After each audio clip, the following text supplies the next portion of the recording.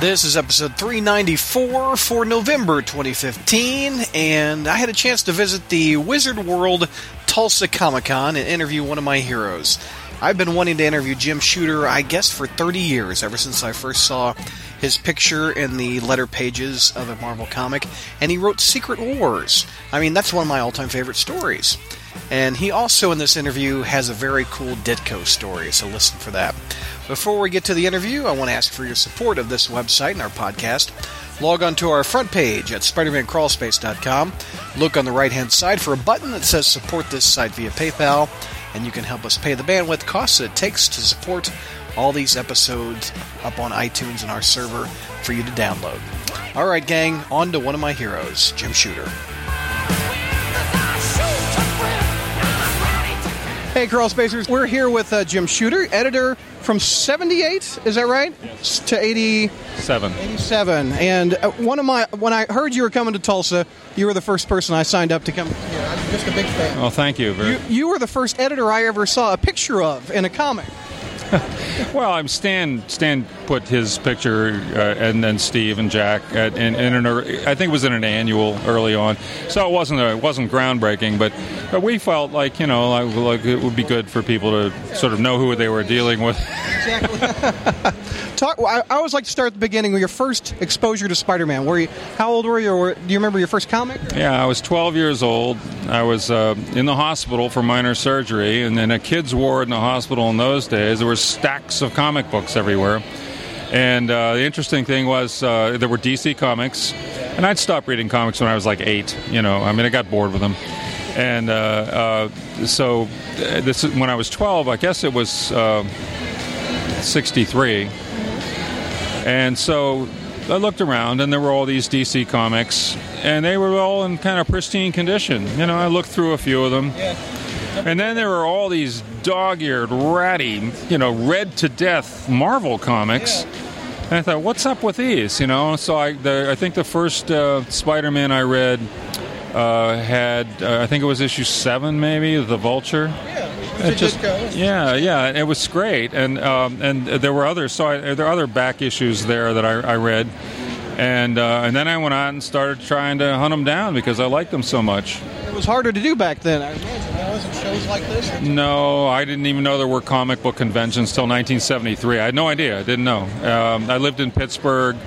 This is way before there were comic book shops. So what you did is you went to the drugstore and you got what they had. The distribution was pretty spotty, but there were places that would sell comics with the covers half torn off and stuff like that.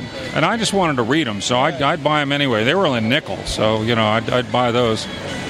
So you became the editor in 78. From the history I've read, Marvel was in tough shape in 78. Is that right? Very tough shape. I mean, I started there as an editor in 1976, and then in 1978 I became editor-in-chief. And at that time, Marvel was losing money.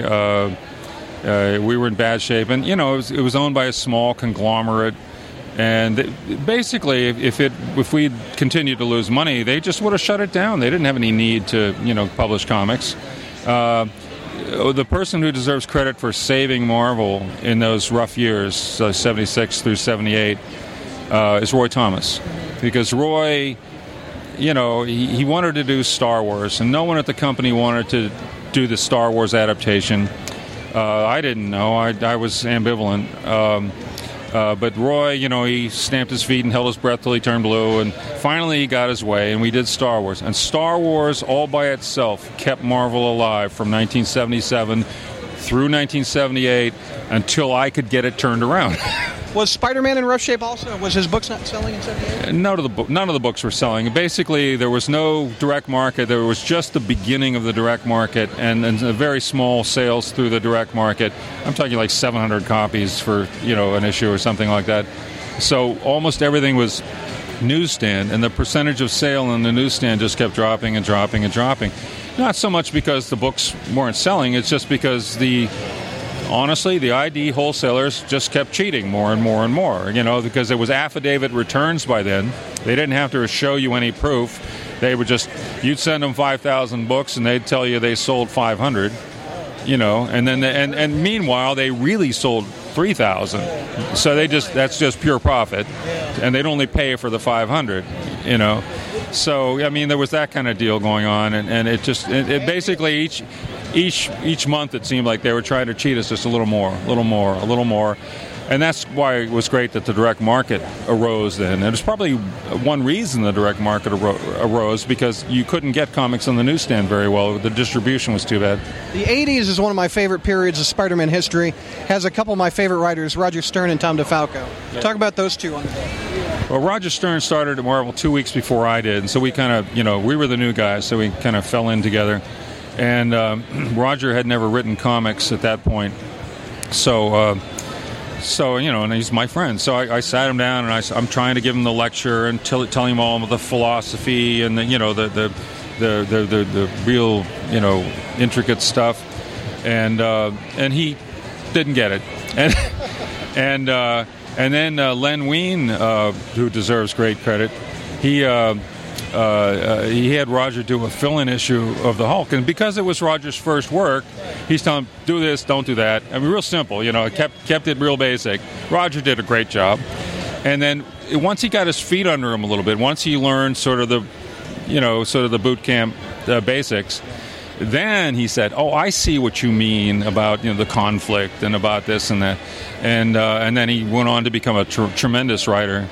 DeFalco came to us after the DC implosion, when everybody came to Marvel because we were the only place to go, and so he had been at Archie Comics actually, and Archie was going more and more reprint, I think, at that point, and so his first primary value to me seemed to be as an editor, because if there's one thing, I mean, Marvel had always been late before, and I was trying to make the trains run on time, if you know what I mean. And Tom seemed to have a good, solid footing there. I mean, because the trains always ran on time at Archie. So brought him in, and indeed, he was very good at that. I mean, I'd go in and I'd say, where does it stand on Spider-Man? And he'd say, I got 4 issues in the drawer. Stuff like that. As an editor, that's a good thing to hear. Yeah, and so... So then, he started doing some writing work, and at first I think it was a little tough transition for him, but he caught on real well, and he started doing some really nice stuff. The Amazing 252, the first appearance of the Black Costume, it was impossible for me to find. That book must have sold for my gangbusters. Oh, yeah. I mean, first of all, I couldn't convince anybody at Marvel. I couldn't convince the circulation people. I couldn't convince the PR people that this was going to be a big deal. And I went to the PR people and said, we should do a press release. They said, no one will care. And I said, they will, And the circulation people said, we ought to up the print run on these things. And they were really afraid of that because, like I said, the newsstand, you were not getting, honest sales on the newsstand. And in the direct market, they ordered what they ordered, so you couldn't do much with that. And so it was such a sensation. It sold out immediately, and we didn't do things like go back to press in those days, only very rarely. And so it became kind of. It's amazing that a book that probably had 500,000 copies in print became rare. Yeah, no doubt. Now, talk about that origin of the costume idea. From stories I've heard, and I want you to confirm or deny it, a kid sent in an idea in a letter about the black suit, and you sent him a check for a couple hundred, or I don't know. Yeah, I think. Well, what happened was, I read more of the fan mail than I think anybody else in this business ever, and I couldn't read it all. There's way too much of it, but we had all these high school interns who were just thrilled to work at Marvel Comics, and go photocopy this, run this down the hall, stuff like that, and yet they get to meet Walt Simonson, they get to hang out with Bill Sienkiewicz, they get to show their drawings to John Romita, and so they loved it, So we had those some of those kids, and I would have them go through the mail. And if there was anything real interesting, put it in my pile. And so I read a lot of it. Well, anyway, I also read a lot of submissions. And this young man sent in a sample plot. He was trying to get a job as a writer. And the plot was he wasn't ready for prime time. He wasn't professional level yet. the story in his plot was basically that Reed Richards creates a high-tech black costume for Spider-Man, and that was it. I mean, the only thing, the two words that he contributed were black costume. And I thought, yeah, the guy crawls around on the rooftops in the dark. Wouldn't you wear a black costume? So anyway, I called him up and I said, look, I don't know. We'll pay you for this. I think we gave him $500. I'm not sure. I'm not sure how I'm going to use it, but I just want to be able to make sure that you're compensated somehow. And anyway, I think then we did give him. We tried to train him. I mean, I think we brought him to New York and gave him a shot at trying to become a writer, and he just wasn't ready yet. So. I mean, we tried to play fair. So anyway, I threw that thing in the drawer, and I wasn't sure when it would come in handy. And then when we started on Secret Wars, I said, aha, black costume. Talk about Secret Wars. Was it the Mattel that came up with the idea first, and you had to design a story around it, or what? No, what happened was it starts with Kenner Toys licensing the DC heroes. So Kenner was going to have a line of superhero action figures based on DC characters. Well, Mattel didn't want to be the only giant toy company in town that didn't have superheroes. So they had Masters of the Universe, but that's younger. So they our people were always out there trying to get licenses and stuff. But anyway, somehow Mattel got in touch with us and was interested in our characters. And we had a meeting, and they said that the problem with the Marvel characters was that they weren't exposed enough, that everyone knows who Superman is, everyone knows who Batman is, everyone knows Wonder Woman, Robin, and blah, blah, blah. But, most people don't know Iron Man at that point, anyway. Robert Downey. Yeah, really. And they said most people don't know who you're Thor. And they said your characters just aren't that well known. And when people license things, they don't license ideas. They license exposure. Nobody licensed Star Wars because they thought it was a good idea. They licensed it because everyone in the world knew Star Wars. So anyway, the thing is, so we're sitting in a room, this room full of executives, licensing people, president of the company, and me, And so the Mattel people said, if you could do some big event, publishing event, that we could get a lot of publicity and we could promote, and you could promote, and get some attention for these characters, then we'd be interested in licensing it. And so everybody sort of looks at me like, well, Jim, what are you going to do? What do you got? So the fact is that in the fan mail, which I read a lot of, almost every day I'd get some letters suggesting, why don't you do one big story with all the major characters and all the major heroes, all the major villains together? And every time that someone would suggest that, I was like, oh, that'd be a nightmare. But then, so I'm sitting there and they're all looking at me, and I said, why don't we do one big story with all of the major heroes and all the major villains in one story, make it 12 issues, make it a big deal, and publicize and all that. And they said, oh, that's brilliant. I'm like, okay, I'll take that. Yeah. But anyway, it was really suggested in the fan mail all the time. And so Mattel liked it. And then we started working with them, and they did have some things that they asked us to do. They said, well, this is toys, so we need locations, we need play sets, we need vehicles, we need, we would like you to have Iron Man look more high tech, and especially for Dr. Doom to become more high tech, because they said he looked too medieval. And things like that. They wanted, us to do some active things with the characters.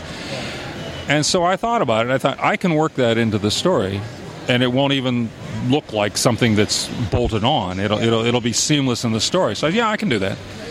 Yeah. So then we went on from there. And once we satisfied their small issues, and also they had a focus group that came up with the name Secret Wars.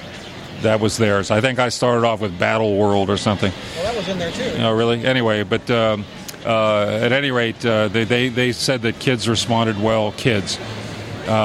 People respond well to word secret, and also like Star Wars Wars, and so that they came up with that name. But I mean, once we satisfied their few little issues, I never heard from them. As an editor, when you hear that there's going to be all your characters in one book, is that like, this is going to sell like gangbusters? Does that... Well, I like printing money, I guess. Well, I figured it would probably sell pretty well. It was sold better than wildest expectations. Yeah, I mean, we figured, you know, especially since it was going to get promotion and there would be toys and we would benefit from the toy promotion, we figured that it would be a hit. But we didn't know how much of a hit until we got those first orders in. Wow! Any idea how many it sold? It was up near 1 million. Yeah. They would kill for numbers like that today. Yeah, I mean, you know, but you know, we had the direct market. We did a good job on the newsstand, and then we had all of these other smaller outlets like the military, and we sold comics through Western Publishing and so forth. So yeah, I mean, we had the total sale was really impressive. So Secret Wars 2, after that success, we went to Secret Wars 2. Memory as a kid, the Beyonder learning how to use the bathroom from Spider-Man. You got to tell me about that. Well, I mean, basically, I just tried to think it through logically. And here's a guy who is almost all-powerful, and he comes to Earth, but he doesn't know anything. Doesn't know how to pee. Yeah, he has no idea. And I really like the idea that Peter Parker, who, you know, is probably, you know, more... Yeah, he's like anybody else, and so he's got to teach this godlike being, you know, like how to go to the bathroom. And, yeah, well, cracked me up, too, and I was writing it. Talk about I bet you've heard some weird pitches for Spider-Man. I read online, you can see if this is true or not. Matt Lowe wanted to make Spider-Man an illegitimate father. Yes. Is that right? Yes, it was. Yeah, that is true. And you know, and this is part of the problem being editor-in-chief. I mean, you know, creative people come up with a lot of ideas, and some of them are bad. And so Bill told his editor, I think it was Danny Fingeroth, that he wanted to do this story where Spider-Man fathers an illegitimate child. And Danny said no, you know. And then Bill kind of went over his head. Well, he actually, with Danny's permission, went over his head and came to me and said, you know, I want to do this story. And I said, you don't understand, Bill. You know, we sell these comics on a spinner rack that says, hey, kids, wholesome entertainment. I said, they have the Comics Code seal on them. Still, at that point, I said, whether you like it or not, these are facts. I said, and we have a contract with Union Underwear that makes Spider-Man underoos that says we won't do that, you know, and all these other, you know, things. I said, you know, I think we should do the most sophisticated stories we can, but we have to stay within certain bounds because we're contractually obligated. And also, they hired me to protect these characters, to protect these franchises, and you're not going to do that to Spider-Man. I said, do it in Epic Comics. Do exactly the same story. Call him Arachnid Man. I don't care if he's red and blue. Do whatever you want. Everybody will secretly know it's Spider-Man, but you know, you can't do it in the mainstream Spider-Man books. Any other bad ideas that came across your desk with Spider-Man? Oh, lots of bad ideas. I mean, first of all, every time you get a new writer, the first thing they wanted to do was kill Aunt May. And I said, you know, wait till you're, you know, 50th book and kill Aunt May. I mean, you know, once you get in there, you know, that's different. But you know, it's like anybody can go. Everybody wanted to go for the cheap drama, you know. And I said, no. How about coming up with a good story? How's that? Good idea. Distribution in the 80s, everywhere you went, you ran into a comic. They were on spinner racks. They were in bookstores.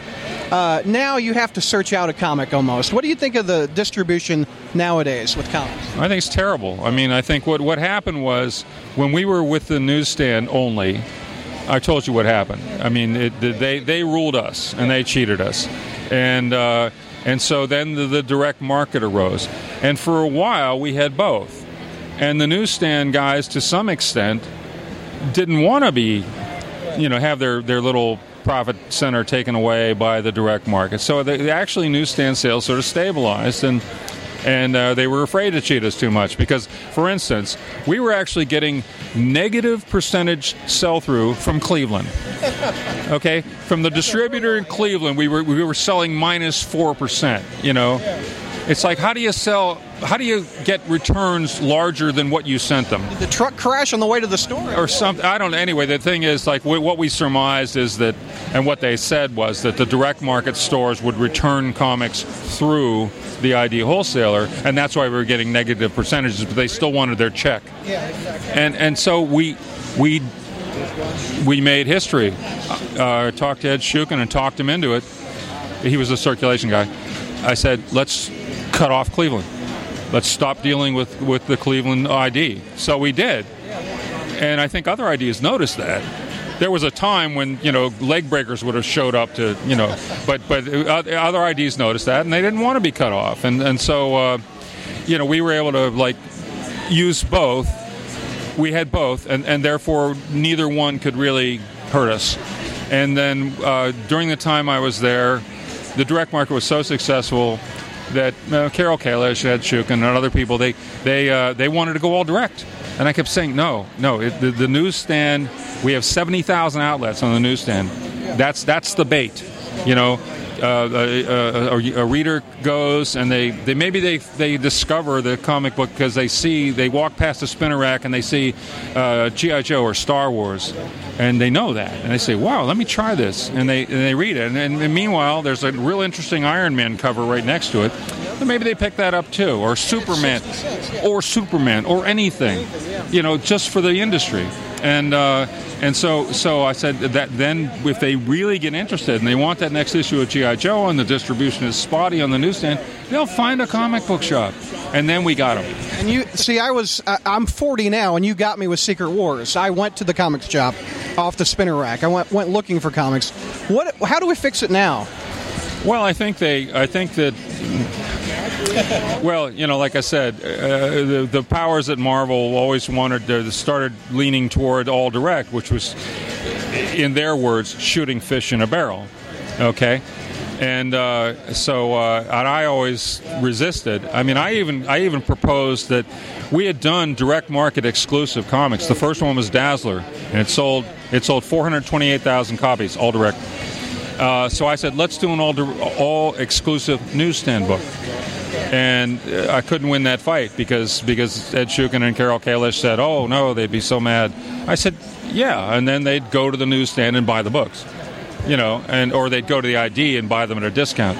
But, and then they'd be mad for a while, and then that comic book would go up in value, and all the store owners would be glad. And, I said, but anyway, I couldn't win that fight.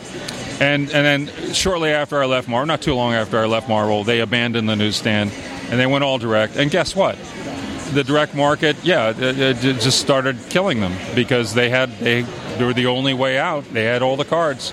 So anyway, the thing was, this business has almost gone out of business 3 times in my career. I was I had lunch with Will Eisner years ago, and I was telling him that. I said, the business has almost died, 3 times since I've been in it.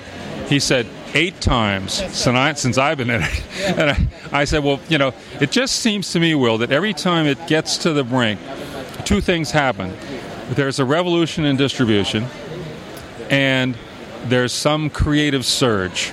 Like let's take the 1961, for instance. Yes, Stan and Jack and Steve, the creative brilliance, that was the creative surge. And at the same time, Martin Goodman got distribution through the same distributor that DC used, so he had reasonably decent distribution. And and then in the late '70s, when I was editor-in-chief, we had the direct market arise. So there was a revolution in distribution, and at Marvel and DC as well. Started introducing all these incentives, started paying people more, better people stayed with us, better people came to us, people who had left to go to do more profitable things like advertising came back to us, and all of a sudden you look around and there's Bill Sienkiewicz and Walt Simonson and Archie Goodwin and Larry Hama and like who's who of creators, and so there was your creative thrust, And so that happened. I think we need the same thing now. I think that electronic distribution is still evolving. Maybe that's it. They say that's the new newsstand. Yeah, maybe that's it. And it needs to be perfected. However, there's too much piracy. There's too much. I wonder why the it's to save the local comic shops. But should a digital book be $3.99 and a paper book be $3.99? I don't know. I think that you probably would want the one that has the greatest reach to be a little less expensive. Last one I've got is about the marriage of Spider-Man and Mary Jane. That was under your watch. Talk about that, the idea to marry the two. Well, I was at a convention in Chicago, 1985 maybe, I guess. I don't know. Anyway, a convention in Chicago, and Stan was there as well. And so walking down the hall, and Stan was scheduled to do a one-man panel, just him. And he sees me, and he runs over to me. He says, "Oh, you got to help me." And I was like, "What?" And he said, "I'm going to be on this one-man, on stage, one-man panel." He said, and I know what they're going to do. They're going to ask me questions about the comics, and I'm not up to date on the comics because he was out in Hollywood at that point, working on and also working at Marvel Productions and so forth. He says, "Come on and do it with me." And I said, "Well, all right." I said, "You don't think they'll mind?" He says, "They're going to tell us no." And I said, okay, we'll do it. So we went up there, and we made a great tag team because all the questions were about comics, okay? What was going on in the comics. So I would answer the fact part of the question, and then Stan would tell some anecdote about, like Thor. Yeah, he'd be Stan, and we had a great act there. We were doing great. And who was the straight man? Were you the straight man? Well, I was the straight man, okay. And Stan would do all the or except sometimes I'd throw in a funny comment on one of his anecdotes. But at any rate, so to get into the end, we're taking some questions, and right at the end, somebody raises their hand, and the question was, "Stan, when is Peter Parker going to get married to Mary Jane?" Right? And Stan said, "Well," he said, "I'm not involved with the comics so much anymore. That's entirely up to Jim." "Well, Jim, can we do it?" And he puts me on the spot right there. He says, Stan is asking me, could we please have them get married? Well, what am I going to say to Stan Lee? No, you jerk. So I said, well, if you're willing, I said, we could do it together. You could do it in the syndicated strip, and we could do it, in the comics at the same time. And the roar of applause in the room, and Stan shakes my hand, and then we started doing it. Now, we really wanted to coordinate the strip and the comics, and for a lot of logistical reasons, that didn't quite work out.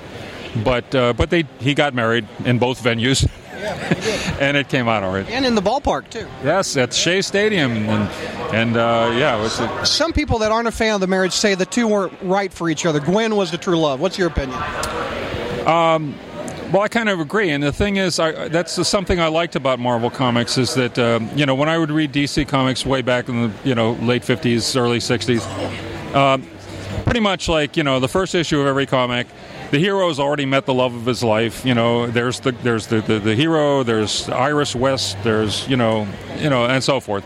And there's never any problems about that, except that what's his name, the Flash guy was always late for everything. I mean, they were like gimmicks, gimmicky stuff.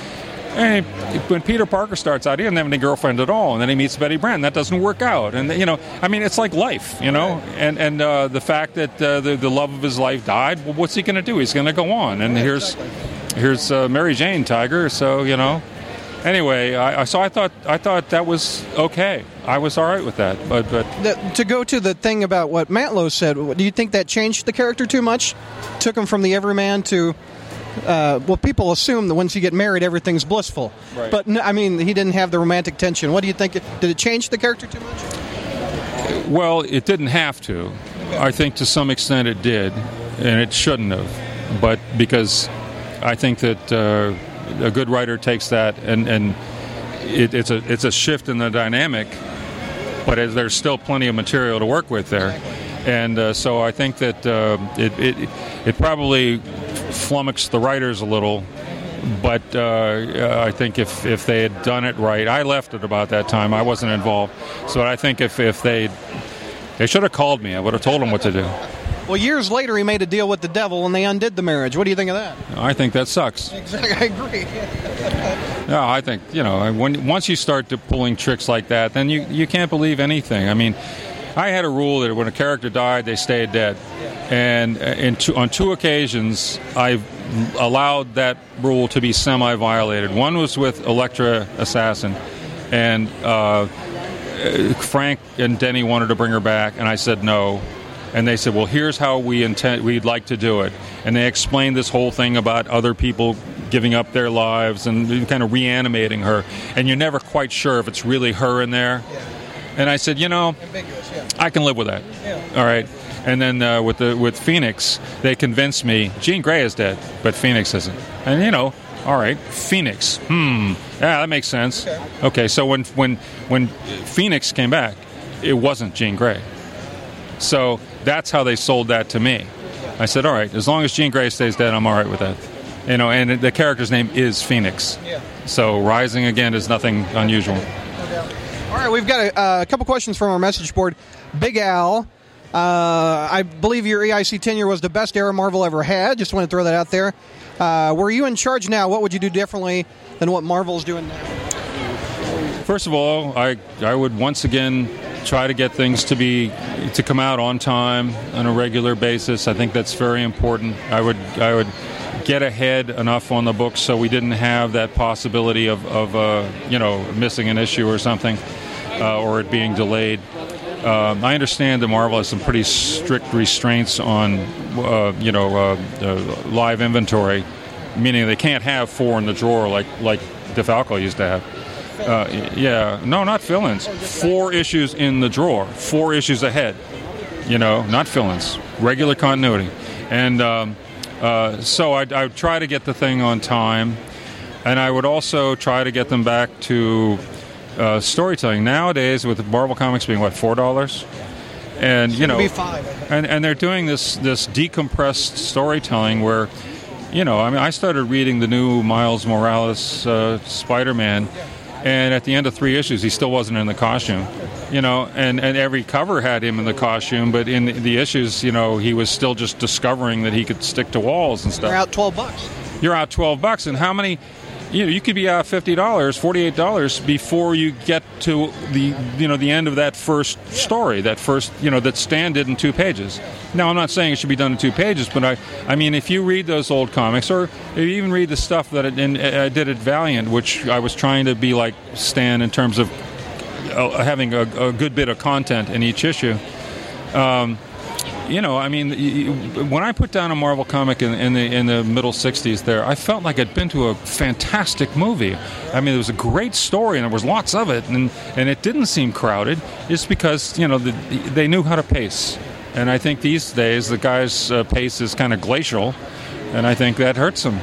So I try to, get back to telling stories, telling well, and making them on time, and trying to get people interested in the characters again, as opposed to the gimmicks and the reboots and all that. There's more than just comics nowadays. They've got the movies, they've got the toys, etc. They're competing for what medium, I guess. See, it shouldn't be that way. I mean, like when Star Wars was a huge hit movie, the sales of Star Wars comics and everything else Star Wars related skyrocketed. When the Incredible Hulk was on TV with Lou Ferrigno, it boosted the Hulk sales tremendously. Now the movies have no impact on the sales of the comics. Why? Because the comics really aren't like the movies, are they? I mean, you go to the movie, it's exciting, it's complex, it's not complicated, not confusing. It's complex, it's interesting, and you walk out of there feeling that you've been told this great story, this and a very intricate and beautiful story, and whereas you're still 10 issues into the Miles Morales and you haven't seen him put a suit on yet. We've got Aziz. What Marvel Team Up 126, Spider-Man hands Bruce Banner money, and then the Hulk gives it to another one in need. Do you remember that story? Yeah. He's a hero? I don't know. No, I think I called that the $5 bill, and it was... It was an ironic play that you can't give more than all, and sometimes some little boost. Turn your life around, help you, and that was the idea behind that story. That was a short story, right? It was like a half comic, I think. It was split with Son of Satan, I think, or something. Zonathan, being responsible for Secret Wars, how do you feel about modern soulless comic book crossover events? Well, I think Secret Wars was such a success. Next thing you know, DC's doing Crisis, and they claim they thought of it first. Their first issue came out the same day my last issue came out, and but then the crossovers every summer, every company had to do these giant crossovers. The only thing is, I think that they have become kind of soulless because Secret Wars was integral to the Marvel Universe. I mean, that you got the issue out and you had to read the whole mini to find out why Spider-Man got a black suit, why the Hulk did this, etc. And yet, if you just picked up the first issue of Spider-Man that had the black suit, it didn't confuse you. You realized he had been away someplace, some alien world, and he came back with this new suit. Well, okay, I can understand that. That's all you need to know. But wouldn't it be nice to see the story that happened on the alien world? Perfect. Make you buy 2 books. Well, or make you interested in the limited series that you otherwise might ignore. And so we tried to make it integral to the Marvel Universe, important to the Marvel Universe, part of the Marvel Universe. All the Marvel books ended with these in December with these characters being taken away somewhere. All the books in January had them coming back, but some of them had differences. Some of them had been changed. Some of them did. One of them didn't come back, and so forth. And so we made it something that was part of the continuity. Other people didn't want to work that hard, and frankly, and that's really it. Other people didn't work that hard, so they do this crossovers, and it really had nothing to do with the continuity, and it was completely detachable. And, it just didn't matter. And if actually you tried to make it matter, you'd just find it didn't make any sense at all. Biggest accomplishment as the editor at Marvel Comics? I think making things more fair for the creators. I couldn't... Marvel, they own the characters. They were not going to back down on it being work for hire. And I said, well, then let's make it fair. It doesn't have to be bad work for hire. Let's make it fair work for hire. So we doubled the rates, and we doubled them again, and we kept raising the rates. We introduced the first what I called a continuity bonus. If you did so many issues in a row, you got $500. You kept getting the $500 every, I don't know how many issues. We introduced the royalty program, and some of these guys became millionaires off of that royalty program. Todd McFarlane, one of them. We introduced health insurance for freelancers, and that's if you did 3 jobs a year, so you made $7,500, you qualified, and you had really good health care coverage. If we introduced life insurance, which came in very handy for Gene Day's family, and again, all you had to do was do about 3 jobs a year, and you were covered. Then I said it's work for hire. And so, therefore, part of the definition of work for hire is that the work for hire employee does not provide the materials. And so we started providing. We used to always provide paper, of course. We started providing pens, inks, pencils, erasers, whiteout. We paid for postage. We paid for all shipping. If I asked a guy to come to the office, we paid his train fare. We made it like, okay, it's work for hire. We own everything, but you're not. It's not going to be bad. Yeah, it's not going to be out of your pocket. It's not like you're bringing the leather to the shoe factory and then they own the shoes. Yeah. We tried to make it good and fair, and also then we tried to offer the alternative.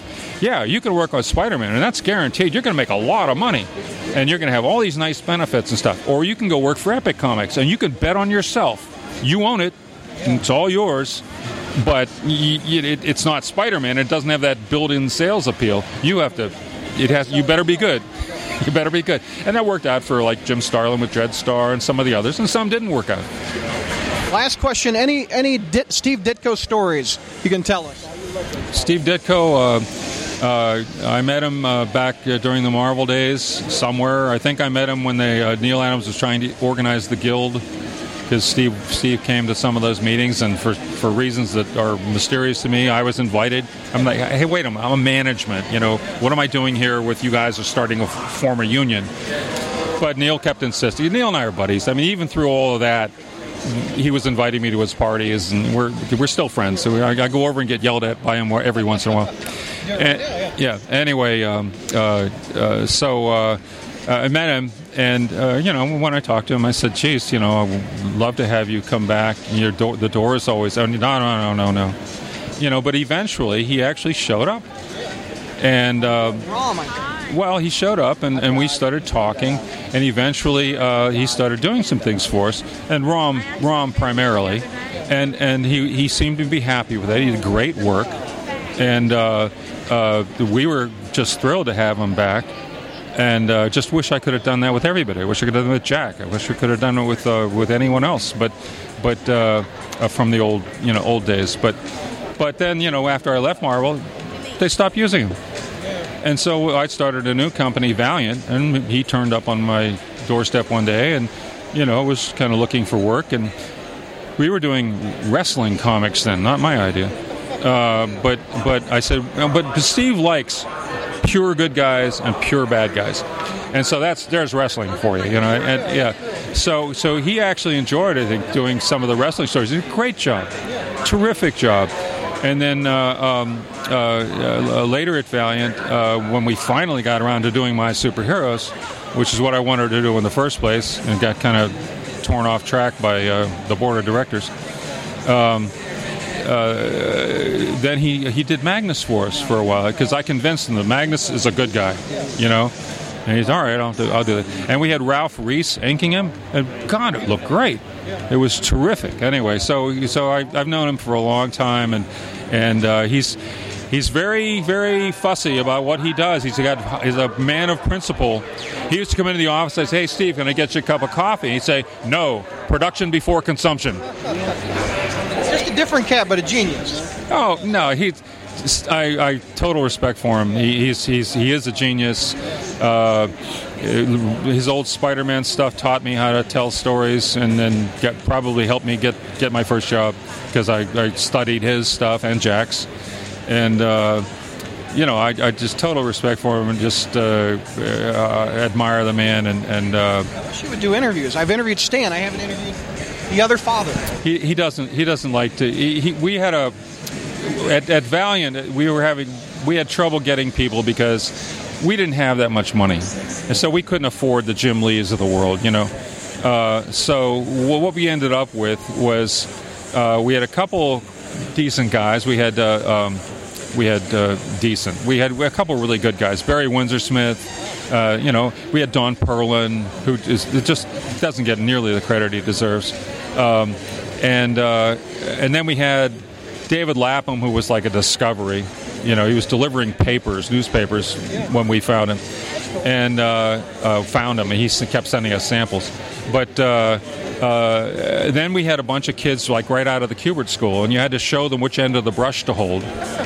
That green. Yeah, really. But on the other hand, I have to say this for the Kubert School: every one of those kids had a total professional attitude. You asked them to do something, they said yes, sir, and they did it to the best of their abilities. They listened, they took direction, they all got better. Some of them became superstars. So anyway, and then we had old guys that nobody wanted. Now I'm an old guy now; nobody wants me, so I can relate. But we had these old guys who turned up, and like Stan Drake. Nobody wanted Stan Drake? Are you kidding me? And John Dixon, Australian artist, and he came over here hoping to get work. Nobody wanted him. Well, we'll take you. And so we had Steve Ditko, and anyway, we had all these old guys. So one day we decided to have Old Guy Day, and so we had I paid for it. We had a catered lunch, and we asked everybody to come in. And Stan Drake said he couldn't take the time. He had all this stuff he had to accomplish. And I said, "Well, you take lunch, don't you?" And he said, "Yeah." I said, "What if I have a car waiting at your door, and it brings you here, you eat lunch with us, and it takes you home, and maybe you lose, 40 minutes?" Yeah. He said, "All right, I'll do that." So he came down, and we're all there, and we're having a ball, and all these old guys. Turned out that Stan Drake was John Dixon's hero, and he'd never met him. And everybody was just thrilled to meet Steve, and everybody's having a great time. And the Cubies, another thing about the Kubert school guys, total respect for their elders. They were just walking around with eyes like saucers, talking to these guys and listening to their stories and stuff. And we had a lousy catered lunch, and then so anyway, then everybody wants to take pictures. Steve would not allow us to take his picture, and he kept saying, he says, "It's about the work. It's not about me. I'm not going to do interviews. Don't you dare take my picture." I said, "Steve, this is me. I'm not going to take your picture.